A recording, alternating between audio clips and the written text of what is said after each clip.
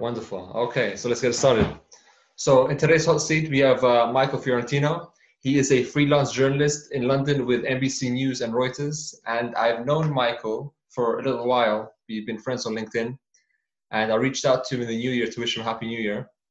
And he got into contact with me wanting some insights into what's happening in Libya, not knowing that coronavirus would be the main story of 2020. So it's completely changed gears. And he's an interesting character to have on the podcast because he works in journalism for two very big news outlets. And we're going to jump straight into it, Micheal. Welcome, first of all, to the podcast. Thanks for having me. It's a pleasure. So we want to jump in and really speak about, you work on both the broadcast side of the news and also the agency, with NBC on the broadcast and Reuters on the agency side.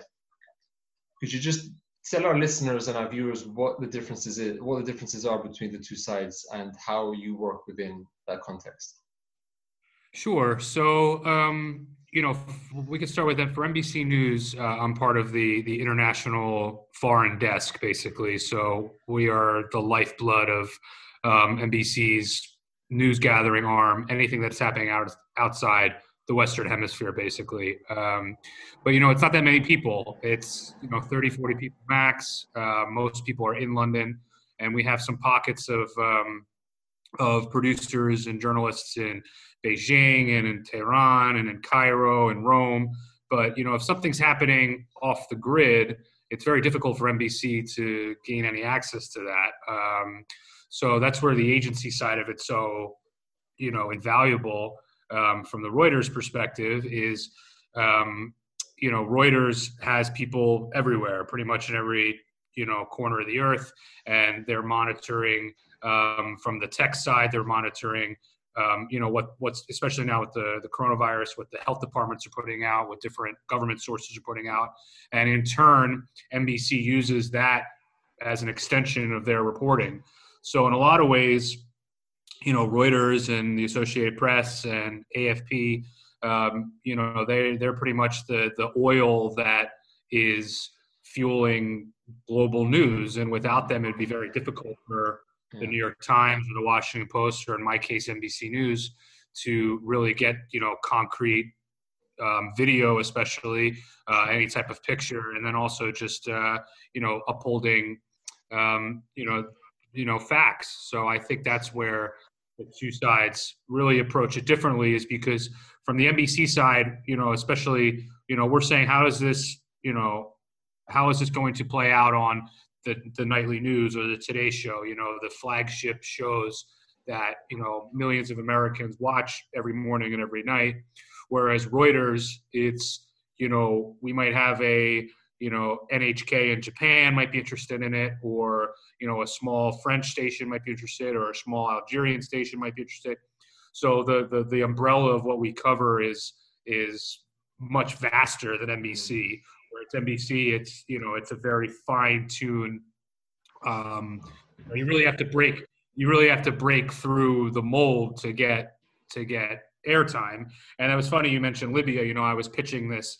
This is going to be Trump's biggest foreign policy conundrum of 2020, and that went out the door pretty fast. Yeah, you're right there.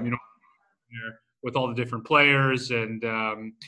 That kind of just went away. So I think NBC will call Reuters and be like, hey, do you have any video of this plane crash in the Philippines that just happened? And Reuters can use, their person in Manila to either go shoot it or find, get across some local Philippine television station. And now, all of a sudden now NBC can use that material. So, I think that's kind of where those two cross paths. That's so interesting. So, but then I guess your thinking, working on the two different sides, needs to be different, I'd imagine, or is it the same kind of process you go through when you make your stories? In terms of with Reuters, do you source stories for other news for your colleagues in other news outlets, or do you write native stories and post it on Reuters' website? How does that work for you? Would Al Jazeera call you guys at Reuters and say, we need some insights into this story, and then you'd be in charge in collecting the details and then writing a brief for them, and then that gets passed on to them? Or do you write it natively for the website for Reuters? It's a little bit of both. So my role specifically in Reuters is I'm on the global video desk. So, we have stringers and video journalists in pretty much every city on earth, or I mean, at least every country on earth, like the major 2 or 3 cities. And then they are constantly monitoring stories. So, our producers in Baghdad are putting out, in the fall, they were putting out, maybe every 2 or 3 days, a story on the protests and on different things happening in Baghdad. Yeah. So a client like Al Jazeera would, they would use that, and then they could also call Reuters and be like, hey, we heard that there's this, this funeral in Karbala that, we can't get a camera to, like, could you possibly get across that? And then all of a sudden, Reuters has got, 2 people there with a camera and equipment, and we're off to the races. And then that would come through London, and we would output the video into Reuters Connect, into Avid, and all of a sudden now that's available to clients. So I think it's a little bit of both. And then also there's Reuters.com and there's Reuters News that also publishes independent news as well. So it's a little bit of both there. But yeah. And nice. Especially something like, if NBC is interested in it, there's a good chance that CBS or ABC is also going to be interested. So the same thing, the second we hear one client's, at Reuters, one client is, keen on a story, we kind of understand that, that's needs to be in the editorial. And would you guys bid up the price for certain footage? How does it work with them actually procuring the footage? Is it a case where there's a set fee, or if it's a really popular story, is it sort of like an auction? Who gets the exclusive on that? Yeah, I think it's more like clients can either pay per download or they can get like a full subscription. I think it's like either like a point system or they pay more and they are, they get everything. So I don't think Reuters would ever be like, okay, we're doing this just for Al Jazeera. I think if Al Jazeera was interested, we would hang out, and then now any client could have it. I'm not sure about that though, actually, to be honest. A little bit of my pay grade. But don't worry about it, man. It's cool. Yeah, it's cool because as you've seen, and we've been in conversations for a little while now. For the last 5 years or so, I've been lucky enough to be invited onto different news channels to speak about different world issues. But I'm on the broadcast side, so I'm not in the pit with the journalists writing the news, but I'm sort of on TV giving analysis for it. But it's so interesting to see a news desk work, because it seems as if for the way that you categorize it, the broadcast and the agency, it seems like the broadcast guys, take a lot of information from the agency guys and use them as their sources for the stories they produce. So that ecosystem is really interesting to see from your point of view, because people who watch the news on the outside may not know how the system works. So you gave some really good insights there, I think. Yeah, I mean, I can speak just for NBC, but the agency lifeblood is invaluable, just because they just extend the news gathering arm exponentially throughout the globe. I will say though, at least at NBC, we don't blindly report without attribution. Like if we get something from Reuters, we'll say, according to Reuters, or that's right.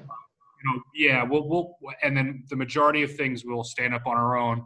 So, like there was a couple weeks ago, or I guess it was last Saturday, there was a plane crash in the Philippines, and we are letting the agency know if we're interested in the video, what information they have. But at NBC, we're still calling, the Department of Transportation, the Foreign Ministry. We're trying to get as much information that we can independently verify on our own. Yeah. But it's good to have that backbone of the agencies to see if we're way off on something, or especially gathering picture, because like you said on the broadcast side, you could tell the best story in the world if you have no video to come with it, it's useless. Yeah. So I think that's where Reuters and AP and AFP are so vital in that. So are those the three major big boys in the world of agency news? AFP, Associated Press, and Reuters. Are they the three ones that you go to? Yeah. Yes, exactly. I mean, each, in the UK you have the Press Association. Yeah. In the US you have UPI. There's EFE in Spain. There's ANSA in Italy. There's these different ones. there's that Anadolu in Turkey. There's a ton of news agencies that are super helpful, but in terms of a global reach, and people that have clients from every country and the major, I would say it would be Reuters, Associated Press, and then Agence France Presse, Nice. AFP Paris. And you've been in the game of journalism for a little while now. Is that something that you wanted to do since you were younger, or was it an interest that came out later on in life? Yeah, I grew up playing baseball and an athlete, and I didn't really know exactly what I wanted to do career-wise. And then I went to college, and I got into film and documentaries, and I've always been an avid reader, and I've journaled. So I thought about how can I kind of combine those passions, and and then next thing you know, you get an internship, and you kind of smell the newsroom, and you feel like that's what really got me going. Yeah. Nice. So and then once I moved to London a few years ago, I really got passionate about foreign news, and I thought Brexit was going to be the biggest story I'd cover here, or Soleimani being being killed, or Baghdadi, like these little pockets of things, the biggest deal in the world. And the coronavirus has really put all that in perspective now. Right. And it's the only thing on the agenda. I mean, it's really, little things will peek in here and there, but actually, it makes me wonder if I want to be in journalism forever, if it's just this, don't give up too soon. Sad, I see what you mean, but yeah, you're right. I mean, all major world issues have been put on the back burner. Everyone's focusing their attentions on making sure this doesn't spread, and it's curious because I focus on the world of geopolitics mostly, how that affects business, finance, and the rest. And it seems as if in the hotspots you mentioned, i.e., in Iran, in Libya, in Hong Kong, in Paris, with ISIS even, coronavirus has really stopped a lot of the fighting and stopped a lot of the bloodshed there. For example, in Libya, you see the government of national accord, led by Sarraj, as you very well know, putting a curfew on their people from 6 p.m. to 6 a.m.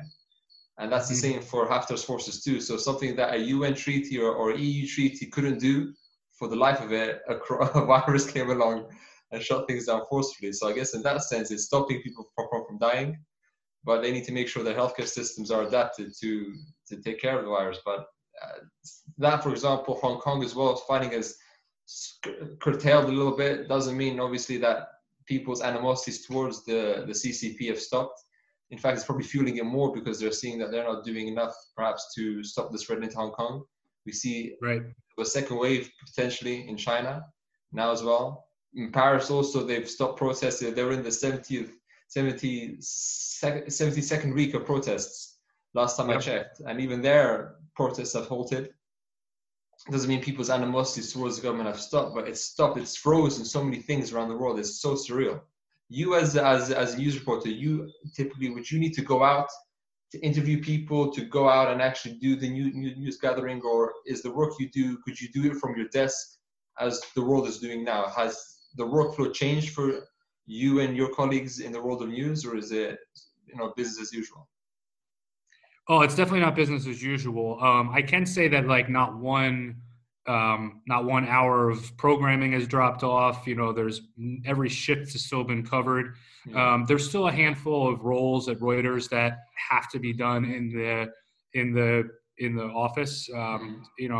Like the intake editor, the people, the master control room staff. There's still staff that's going into the office every day. But a majority of the roles are now being done at home. And it's actually at NBC, the entire Foreign Bureau is now working remote. Editors and producers and even the news desk. If I work a shift, like the news desk phone comes to my phone, and we have a WhatsApp group. But we're still monitoring global news, and if there's news breaking in a part of the world that we have a freelancer in or a producer in, we're still sending them out, and we're still now there's abundance of precaution. There's There are very strict rules on filming near medical facilities, or you can only use one mic when you're interviewing someone. Not supposed to go into people's homes unless it's like, express consent from the top. So yeah, it's even like our, usually if we'll do a remote in London for NBC and there's a correspondent, a producer, a sound engineer, someone in the truck, now it's the correspondent with the cameraman, and that's it. Yeah. Well, I've got colleagues of mine who are journalists, and because of this lockdown, they're using their mobile phone, and they've got an app on it where that connects to their central news station, and they're on their streets out the door with like a tripod and their phone just recording news, and you're going live off that way. So technology has allowed us to be as flexible as possible. Yeah, absolutely. I mean, there's definitely journalists that are either doing like we are right now on Skype and going on CNN, or right outside their balcony, or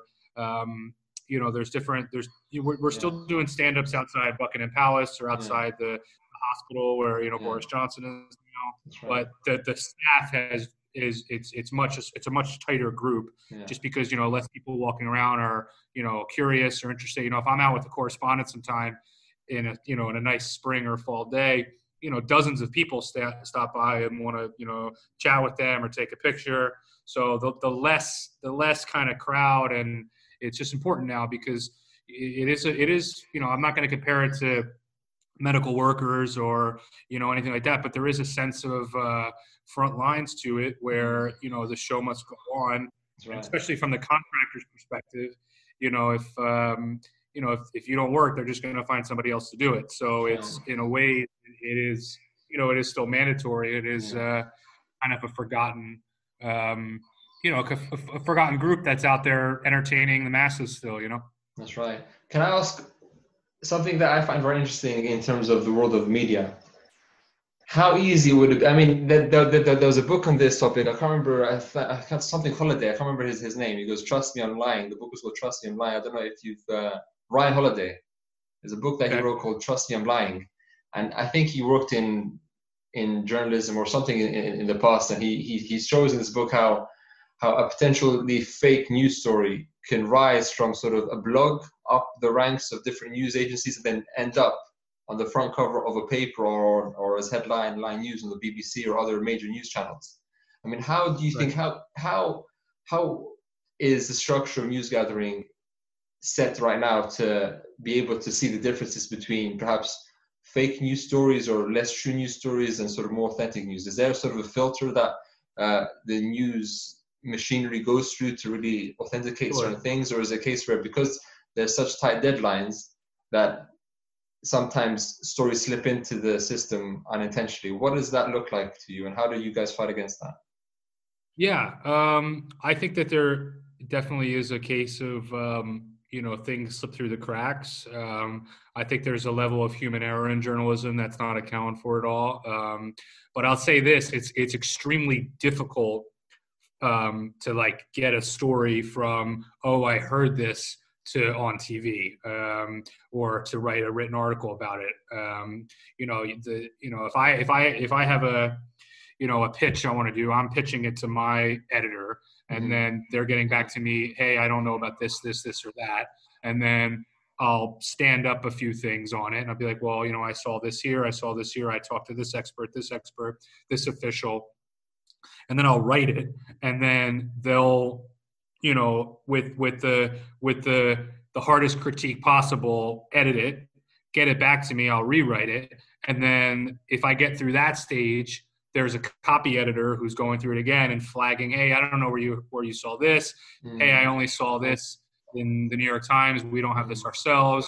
Or, there is a ton of oversight that come in to the news gathering. Where it does slip through, I think, is that where social media plays into now, and we have at every outlet has an entire social news gathering team, which all they do is go through Twitter, Facebook, Instagram, and source things and talk to people and make sure things are real, looking at geolocators, and I'll just say from the people I work with at Reuters and NBC, they're incredible at that, and they really, I mean, they I keep saying the Philippine plane crash from last week. I was working the shift, and I saw on Twitter there was an aviation, Filipino aviation agency tweet, but it only had like 400 followers, and they were saying all this stuff. So we didn't go with it, and then it ended up being false. So like, we don't just blindly look at things and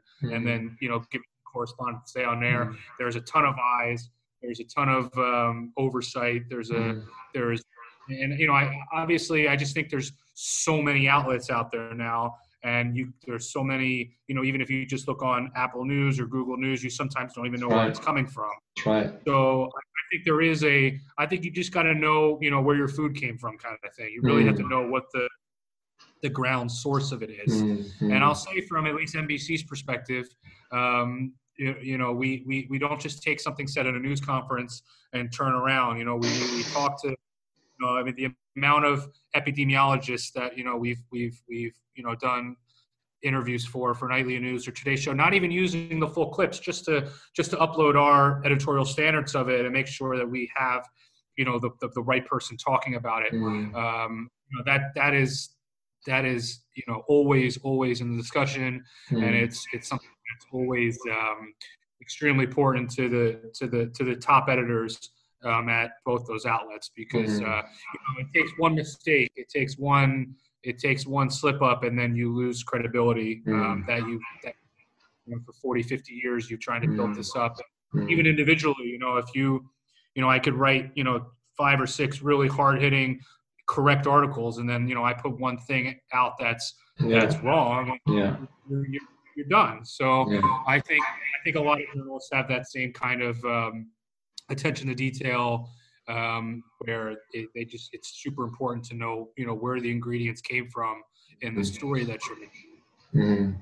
And in this day and age, when you're reporting on the coronavirus, there's obviously financial impacts that it has, and it has geopolitical impacts, and has all kinds of impacts. Something that I think is probably close to you and also to me is what will happen in the US election come November time. We see a lot of voting right now needing to stop or be postponed. It's going to have a big impact on what happens in November. People's campaigns, the rallies, and the face-to-face contact with people, that's out the window. They need to rely on internet-based promotions. How do you think this is going to affect the 2020 election campaign? It's a big question to ask, but are there any things that, from a news gathering side of things, that you think would be interesting to comment on? Sure. Well, first of all, just as an American, I think it was ridiculous that they were voting yesterday in Wisconsin. And to me, it's really saying one thing and doing another, saying you're social distancing, you're canceling, everyone was, you're canceling church services and schools, but you're still having every member of a town go to the same, 2 or 3 buildings and vote, touching the same handles and screens. To me, I think that was ridiculous. I think, I think you could have paused it. And it's not like there's 10 candidates right now.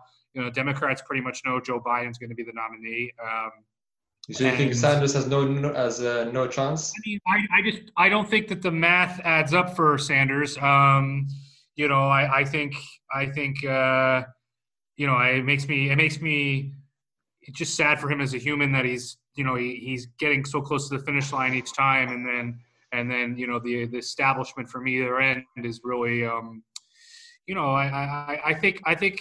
I think politics in America, everyone thought maybe the status quo was blown up with Trump in 2016, but if a party wants a certain type of person to be the nominee, it's going to happen. But even now, I think Vice President Biden's really had a difficult time, being heard, because for all the negative stuff Trump's been going through in the last couple of weeks, some of it very much warranted.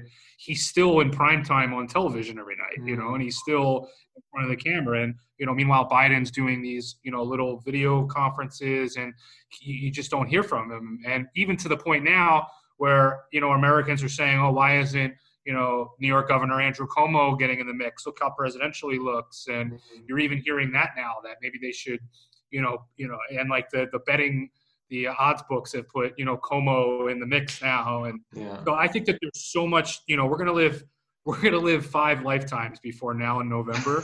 So I think, if you were to ask me, if you were asking me on February 1st, I would have told you there is a 95%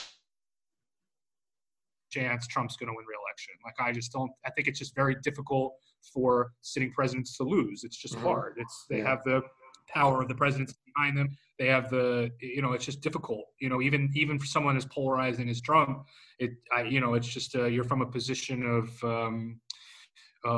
you just have the upper hand. It's like being white in chess, you just have the first move kind of thing. But now after, just from talking to people, back in the States, the delay in testing and certain things, I think Trump's more vulnerable than he was. But I think the Democrats, it's without having the full force of, your candidate out there. And I think it's really gonna affect the candidacy. And one thing that they keep now saying is, oh, well, we have to go to, mail-in ballots. And I'm telling you, there's no way the Republicans are going to allow that, because they're just not going to, it's going to really, in their mind, they can't win in that climate. If the Democrats are able to get mail-in ballots, people that, wouldn't normally go out, they can raise the vote right like that. I think it's going to be very tough for the Republicans to win. And I think Trump knows that. Why you have a pushback on that already, where that could be the most, in terms of safety reasons, that could be the most viable possibility. But I just think it's, I think it's fascinating. I think, Trump's favorability has actually risen in recent days. So like, there's so much up and down, and I think, he's already, he's blaming the WHO now. He's blaming, obviously he's been calling it the China virus. I think Trump has a ton of, moves up his sleeves in terms of virus, even though, if you take a look at it from afar right now, it seems like he hasn't handled things correctly. But, I also think that's complicated, from the news perspective. We were in late January and early February, we were still pushing and covering the virus as this foreign story. And to the point it's where domestic story. Yeah, it wasn't a domestic story until, literally, I think when the cruise ship was outside San Francisco, that's when they were debating about whether to take people off or leave people on. I think that's when it started to tilt to a U.S. story. And then I was working on a couple stories of Americans being stranded abroad, which, all of a sudden that was a big deal. So, to just blame, like I said, there's definitely blame to go around on, in the White House, in governor's offices. But to say like, oh, Americans were super in tune with this and they knew it was a problem and Trump ignored it, I don't think that's fair, because I think it was a Wuhan problem, and then it was a China problem, and then it was a Iran problem, and then all of a sudden it was an Italy problem. And then once that happened, people was like, okay, but even then, once it was an Italy problem, Spain wasn't paying attention, the UK wasn't paying attention. And now even in America, it's a New York problem where you have 9 states that still don't have stay-at-home orders. And I don't know when society is going to realize this is a human problem. So I think it's just affected, it's affected everything from, how we're going to get milk and eggs in the morning to the 2020 U.S. election. I think this virus really has impacted every level of human life. It's incredible. 100%. They were talking a few months ago that they wanted Oprah to run for president too. Did you see that? Yeah, I actually have that's funny you say that. I actually have, my friend was in Ireland back in 2017, right after Trump won, and he walked into a Paddy Power and he put money on Oprah to win the 2020 U.S. election. It was like 100 to 1. And he's like, I'm telling you, it's the one person that can bring America together But I don't know. Trump and Oprah are friends, so I don't know if Oprah is going to run against Trump. That would be interesting. Well, if you believe it, we'll have Kanye West running in 2024. You know, that's one thing I think Trump did do is I think that it has opened up that now anybody can be president, where, you know, if you get enough viral momentum and if you get enough people believing in your cause, which that's really what Trump was. He was a cause. He was it was a movement. It wasn't Jeb Bush or Marco Rubio or an established Republican. This was somebody that really threw out the playbook on politics, and everyone thought he was crazy, and everyone thought until, you know, he went into Wisconsin and Minnesota and Pennsylvania and places that, you know, nobody thought he could do well in, and he did well, because I don't think middle America cared about the fares he had. You know, they weren't voting for the Pope. They wanted to put more money in their pockets. And I'm not saying Trump did that for everyone, but you know, he definitely represented a change. Whereas now, it wouldn't shock me at all if Oprah or Kanye or, you know, I don't know, anyone could be president, except for a qualified, you know, woman. That's the one thing we'll never vote for. I was going to say that you actually brought me on to you said you went into my next point there. Do you think, because if you see the way that Trump has been prepping his daughter Ivanka, she's been to almost every major summit. She's been by his side every step of the way. Her husband, Jared Kushner, has also been right by his side. Do you think he's preparing Ivanka to take over after he steps down? Do you think he's trying to prep her and training her and keeping her in the public light? Because something that the U.S. hasn't got yet is a female president. So do you think this could be a chance for them to carry on the legacy?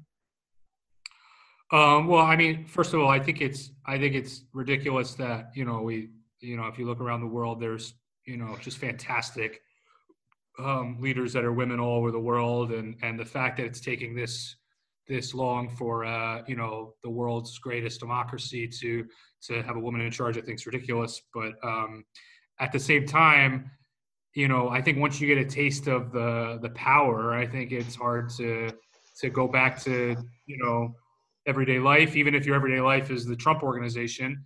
So yeah, I think that we are definitely headed to a dynasty of Trump, you know, elected officials. I don't think that's crazy at all, from Dom Jr. to Ivanka.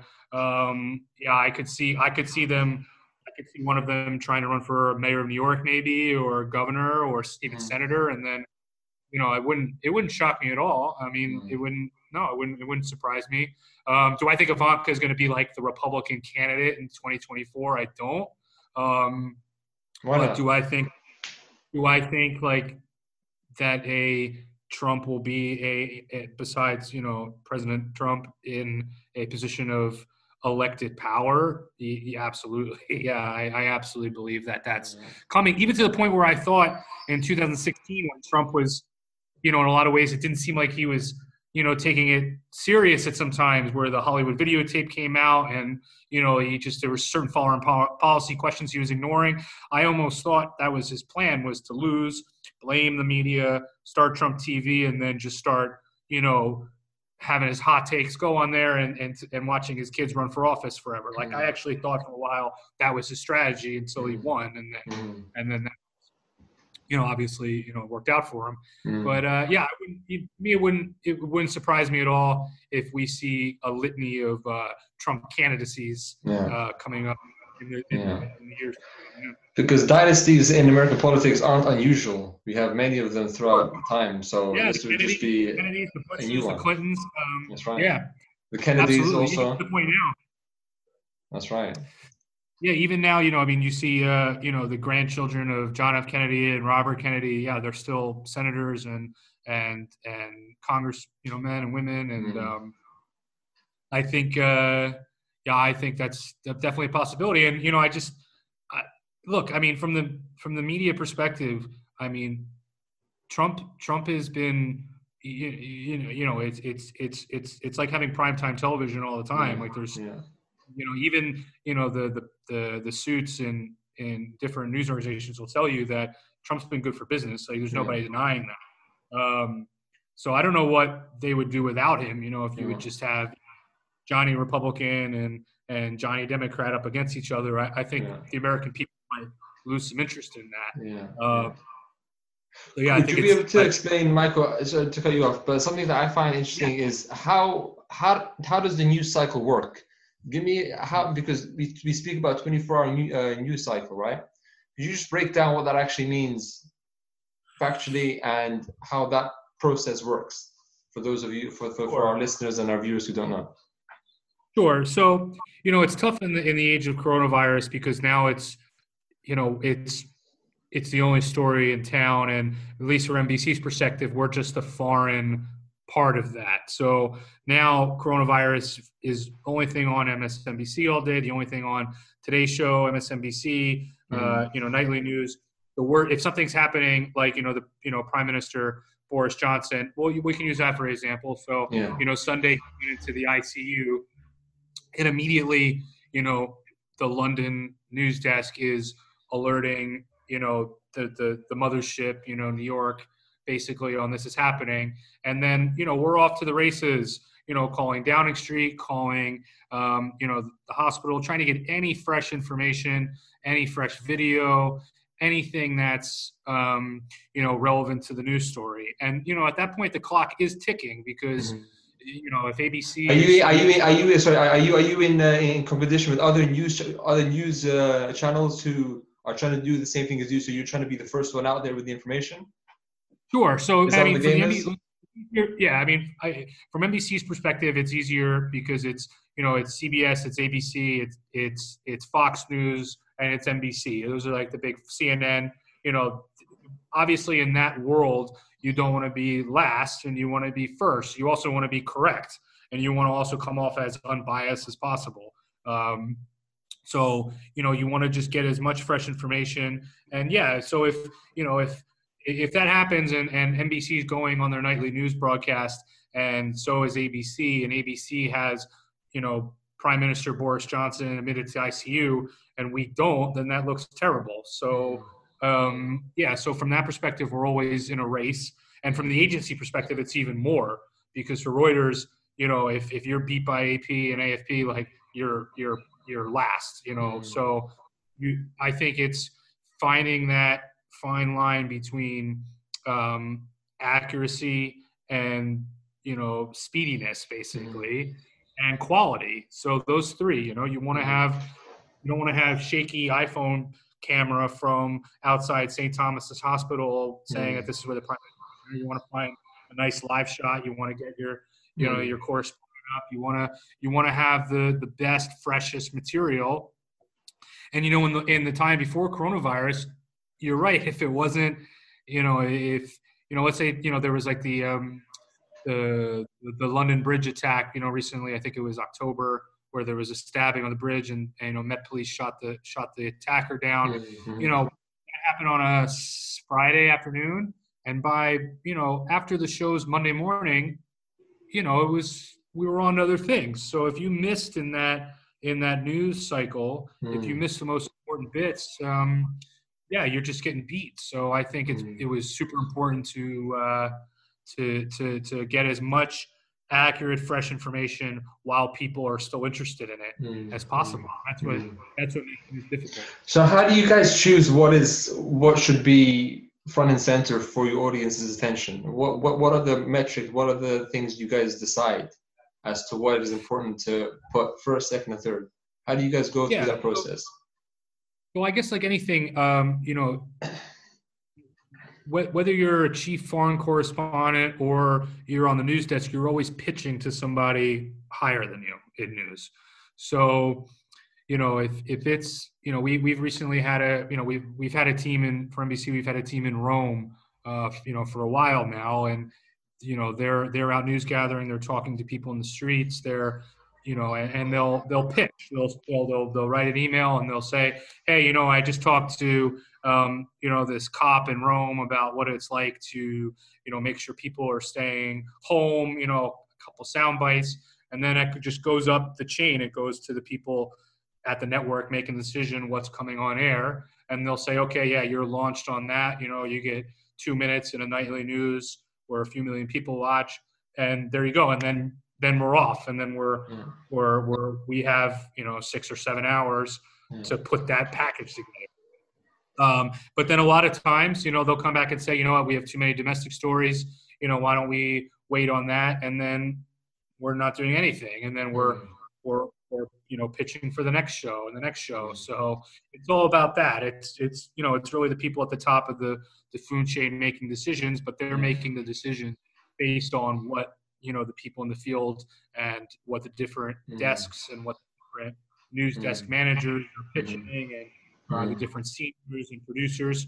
So it's a ton of I joke, journalism is it's like 95% emails, and 5% phone calls. It's a lot of information. It's a lot of emails. It's a lot of pitching. It's a lot of disappointment. It's a lot, like we were saying with, it's a good example about, the Libya story. It's, in my mind, your mind, it was the most fascinating story ever. You had different European countries on opposite sides. You had Turkey pivoting against Egypt, but, to make that interesting for, an American family having breakfast in the morning, it's difficult. So sometimes there's a lot of disappointment there. So yeah, I think that's the longer you're in a news organization, the more say you have, and what, and the more bylines and the more trusted you are. It's like anything. The more you're considered, an expert on something, and that you're going to deliver great material, the more you're heard from, and the more you're kind of a nobody, the louder you have to be, and the more persistent you have to pitch. So it's all about pitching, and it's all about timing, I think, would be the two big. That's right. Timing is key. I found that too. Because even when I'm on TV, sometimes they call an hour before. Someone would go live to see if they could have someone on.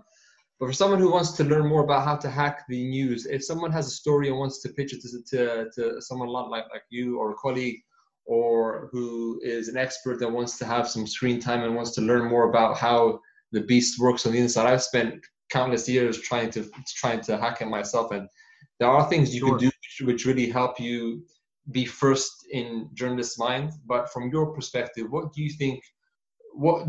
How do you work? How would your colleagues work with contributors and experts around the world? And what would be some things that you would advise against, and some things that you think work well that also you would like to see more of?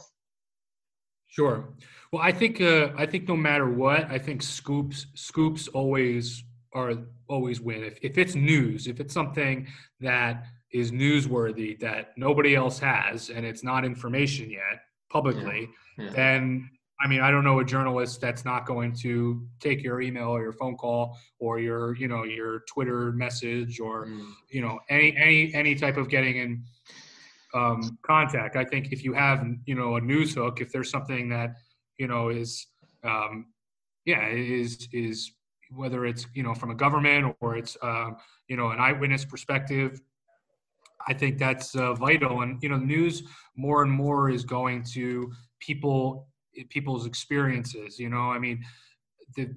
I think we're falling in love with these daily press conferences where it's just verbatim of policy talk, and this is what we're going to do. But once you really hear from someone living in a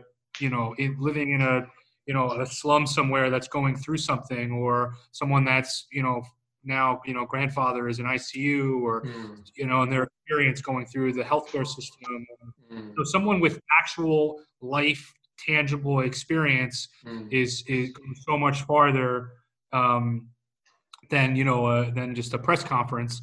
So I think it's do you have new information? Are you, or for someone like your perspective, if you have an expertise in somewhere, what can we tie it to? What is it, just because there's something happening in, Libya, obviously it's news, but, what can we tie it to that matters to people? Is it oil? Is it the shuffling of... So what factor? You have a so what, right?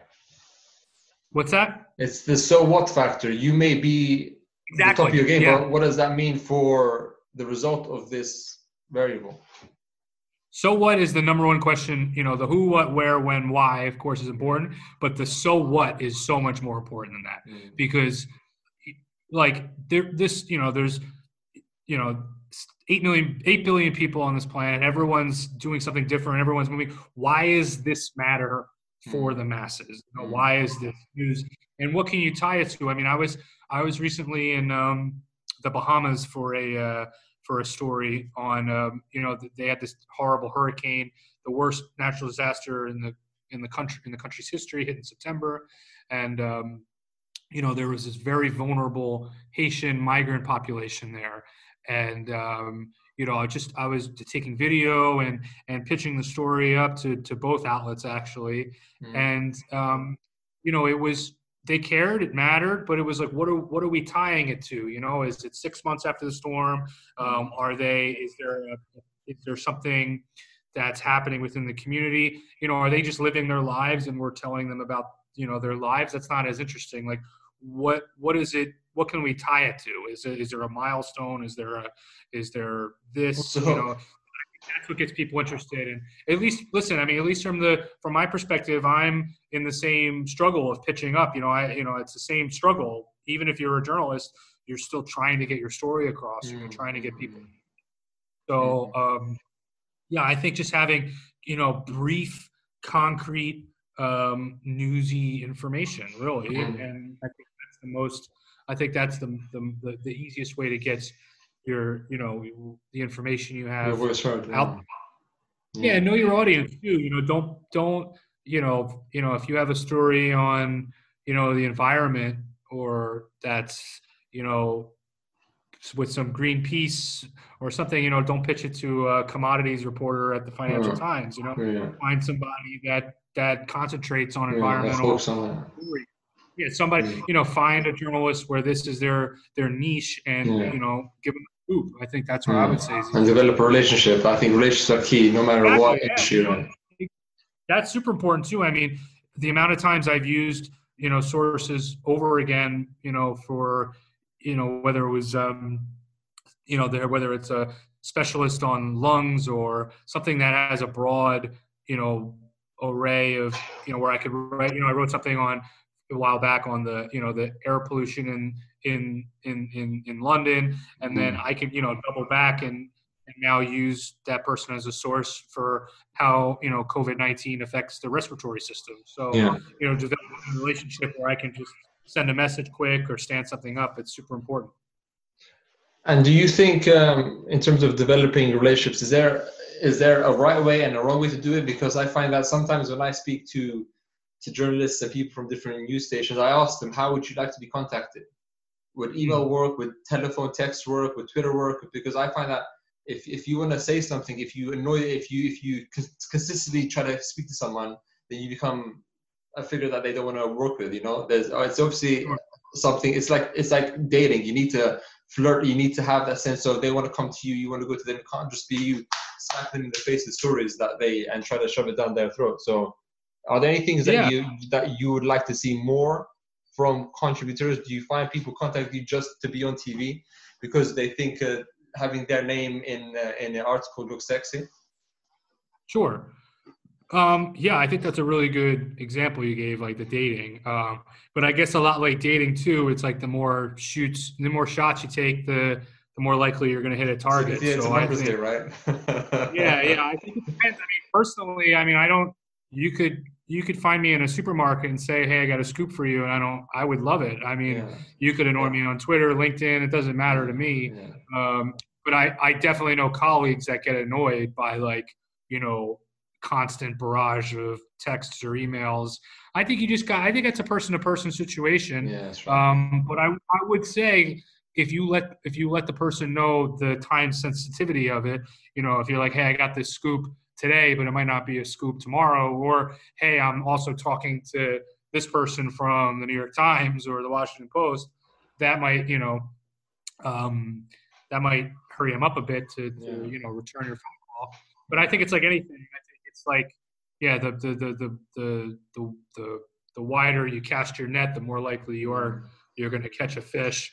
But I think developing once I know as a journalist that you're trustworthy, you're not lying, you don't have a specific agenda, and you have information and you have sourcing, and then I'm gonna talk to you. You know, I mean, it's makes sense. Makes yeah. sense. If I think you're kind of full of it and you're just trying to get your name in the paper, then I'm less likely. I'm not going to be rude, but I'm less likely to take your lead on that stuff. Exactly. Yeah. So I think it's building a rapport, and I think it's just kind of knowing your audience. I think that's probably the most important. And what kind of stories are you working on now? What kinds of themes and topics are you and maybe your colleagues that are working with you? Are you focusing more on the health impacts of coronavirus? What's happening in different parts of the world? Like, what kinds of angles and what kinds of things are you approaching this virus with?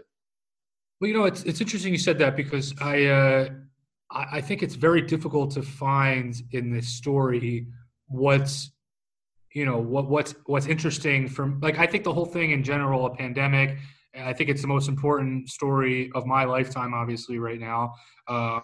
But personally, like, I don't, I've been having trouble, where do I fit in it? And I was asking, an expert a few days ago, was this virus an earthquake, or was it a hurricane? Was this something that came out of nowhere, or is this something that we saw offshore and then we still got hit with it? And what they're saying, it's kind of a little bit of both. And I think what I'm trying to uncover now is, where are we on that as humanity? Was this something that we should have been more prepared for, or is this something that really blindsided us? And I think that's kind of translating to now, even if you take, the two examples I'm using is if you take Europe and you look at, northern Italy, where the virus has been just, ravishing the community, terrible. But then you look at southern Italy and Calabria and Sicily, where there hasn't been a lot of deaths, but the economy's been shut down and people are broke and people are out of work and they're upset. They're really upset. Or if you look at the Balkans, where only a handful of people have died, but their economies have lost billions of dollars. And there's been no, in Bulgaria, they were fining people, 10,000 leva for going to the park, which is, more than same in Albania as well. Yeah, you're right. Yeah, they're finding people left, right, and center. Yeah, exactly. So it's like, it's finding, and even in America now, it's a New York City, it's a Seattle problem. And then people in rural Arkansas and South Carolina are saying, well, why do we have a stay-at-home order when, like we said early on, the virus doesn't discriminate across your class or gender or, anything really. I mean, it's, so I think looking at, okay, this is devastating, obviously, for the elderly population and the vulnerable populations in certain communities. But then also, what about the Balkans or southern Italy or Scotland or different rural areas that are being affected? They're being just as affected financially. That's right. So I think finding interesting stories there, and also looking at the, for me, I think what's fascinating is the world's most vulnerable populations, whether it be sub-Saharan Africa or parts of India or, parts of Latin America or Indonesia, where the virus, quote, hasn't broken out yet. How much of that is just, that testing has not been an option there. And it's how difficult is it for Americans or people to get tested? I mean, it's 100 times more difficult for someone in a slum outside Lagos or in Johannesburg or in Goa to get tested. So I don't think we've nearly seen the global impact. I think you're right.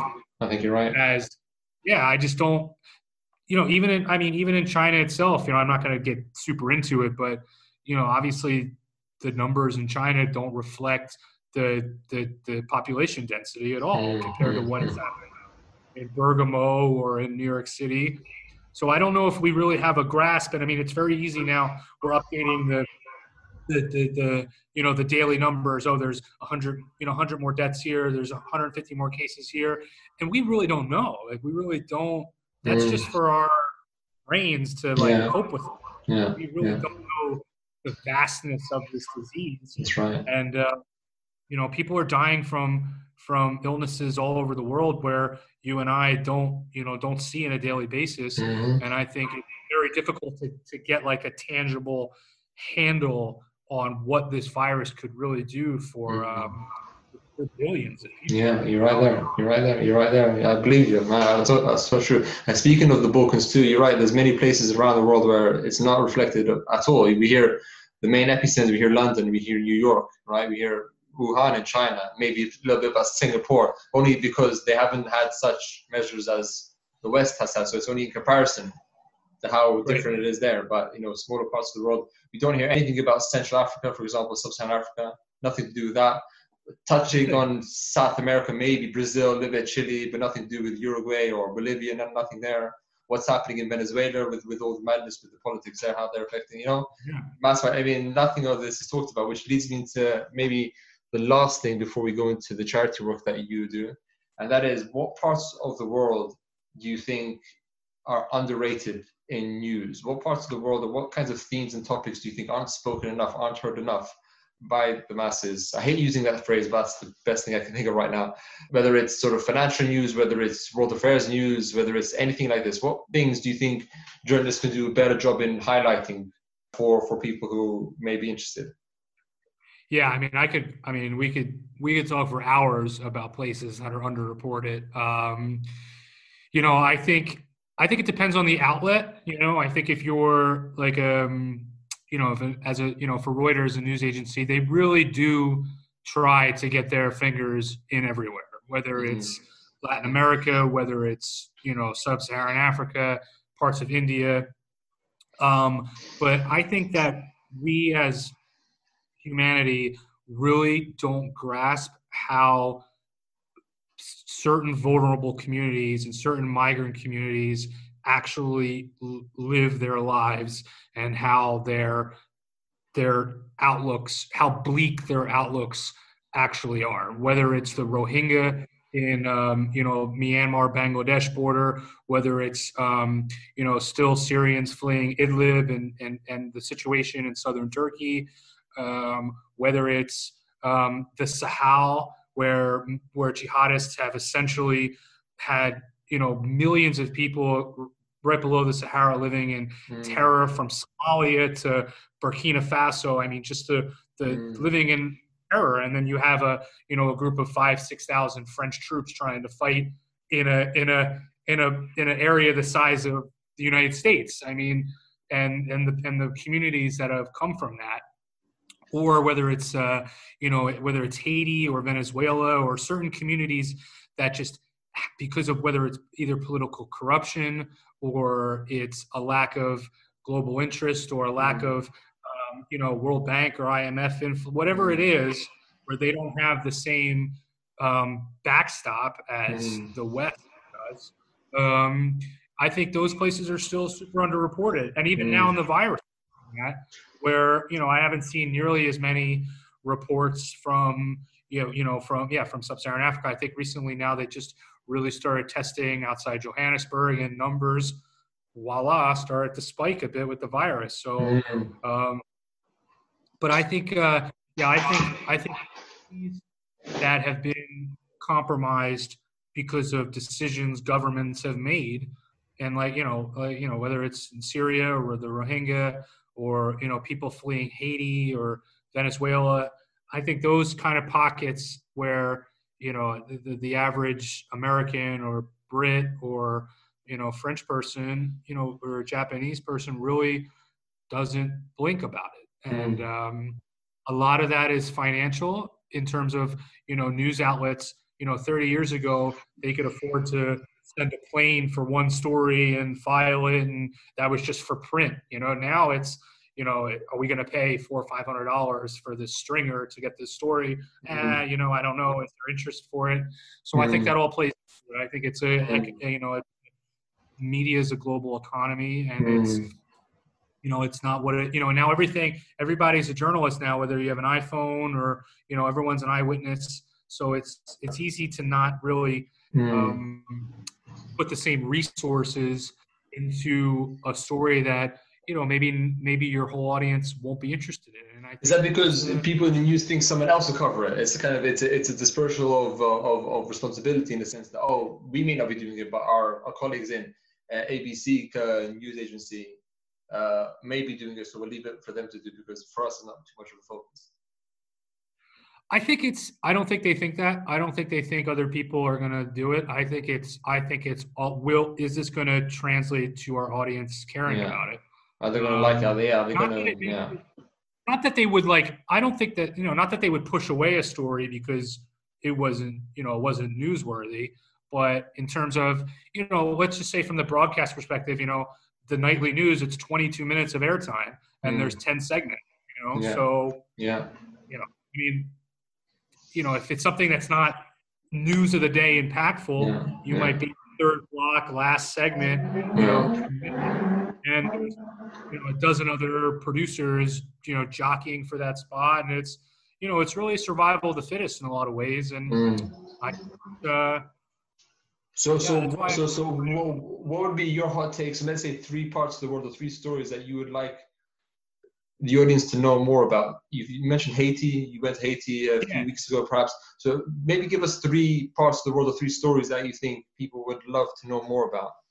That you were I think, well, like you said, it's probably close to your heart too. I think the Balkans are incredibly fascinating, and I think we're still seeing, a fallout from, the fall of Yugoslavia and what was happening in the, in the late 90s, and Russia, jockeying for influence, but also the EU jockeying for influence, and you have the border with Turkey and now China vying for influence as well. Oh yeah, and China just basically bankrolling most of the infrastructure in the Balkans, and to me, and it's a place where it's like the Wild West there. There's not a lot of rules. There's not a lot of oversight, and people that get in power stay in power, whether it's Montenegro or Albania or even Vučić in Serbia. Like people, it's hard to.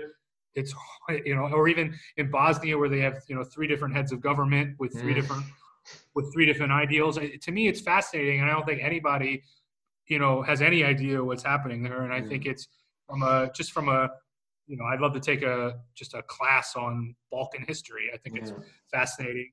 The Balkans for sure. It's right next to the EU. It's in Europe, but it's not European. There's many different dimensions there that I really wish people would really speak more about. And I guess it's up to the journalists and up to the people who care about it to really make it known to the world. I think in Latin America, I think Haiti by far has a special place in my heart, and it has the amount of people that have fled there, whether it's for the Bahamas or for the United States, from Florida or the Dominican Republic across the border. I mean, people. The children that, don't have clothes for school, or, don't have hot meals. And to me, it's easily the poorest country in the Western Hemisphere. And it's Haiti for sure. After all the natural disasters there, I haven't heard about Haiti since Wyclef Jean wanted to be the leader there, right? Yeah. So that was the last I heard Haiti. In Haiti, there's still fallout from the earthquake in 2010 that killed over 200,000 people. Port-au-Prince is still rubble, and a lot of refugees have left, and it's super sad. And I mean that's just one example in the Western Hemisphere where, you look at Africa. There's dozens of countries that their way of life is super compromised still, and a lot of that is a lack of distribution of wealth. A lot of it is, poor leadership. A lot of it is, lack of medical oversight. And that's what I think makes these places so vulnerable with the virus, is because, even like you look at Yemen, which is, I guess that would be my last thing I would say, in Yemen, where the proxy war between, the Houthis and Saudi Arabia and Iran, basically, I mean, there's no hospitals in Yemen. You know, they're gone. They're destroyed. And if the virus were to run through Yemen, I mean, who knows what could happen?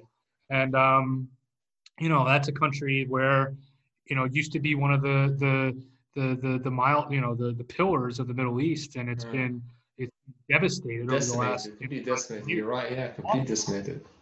Yeah, I would say Yemen, the Balkans, you know, anywhere in Africa, you know, people still fleeing Haiti, and also I think the Rohingya Muslims that have fled Myanmar, and we just saw the International Criminal Court bring the Myanmar leader in front about their treatment and how there are hundreds of thousands of them in Cox's Bazar, Bangladesh, living in the worst conditions possible. And yeah, it's just something you don't read about, and it's something, you know, you'd have to really fight to get it on a news broadcast, just because there's it's pretty niche. You're right there.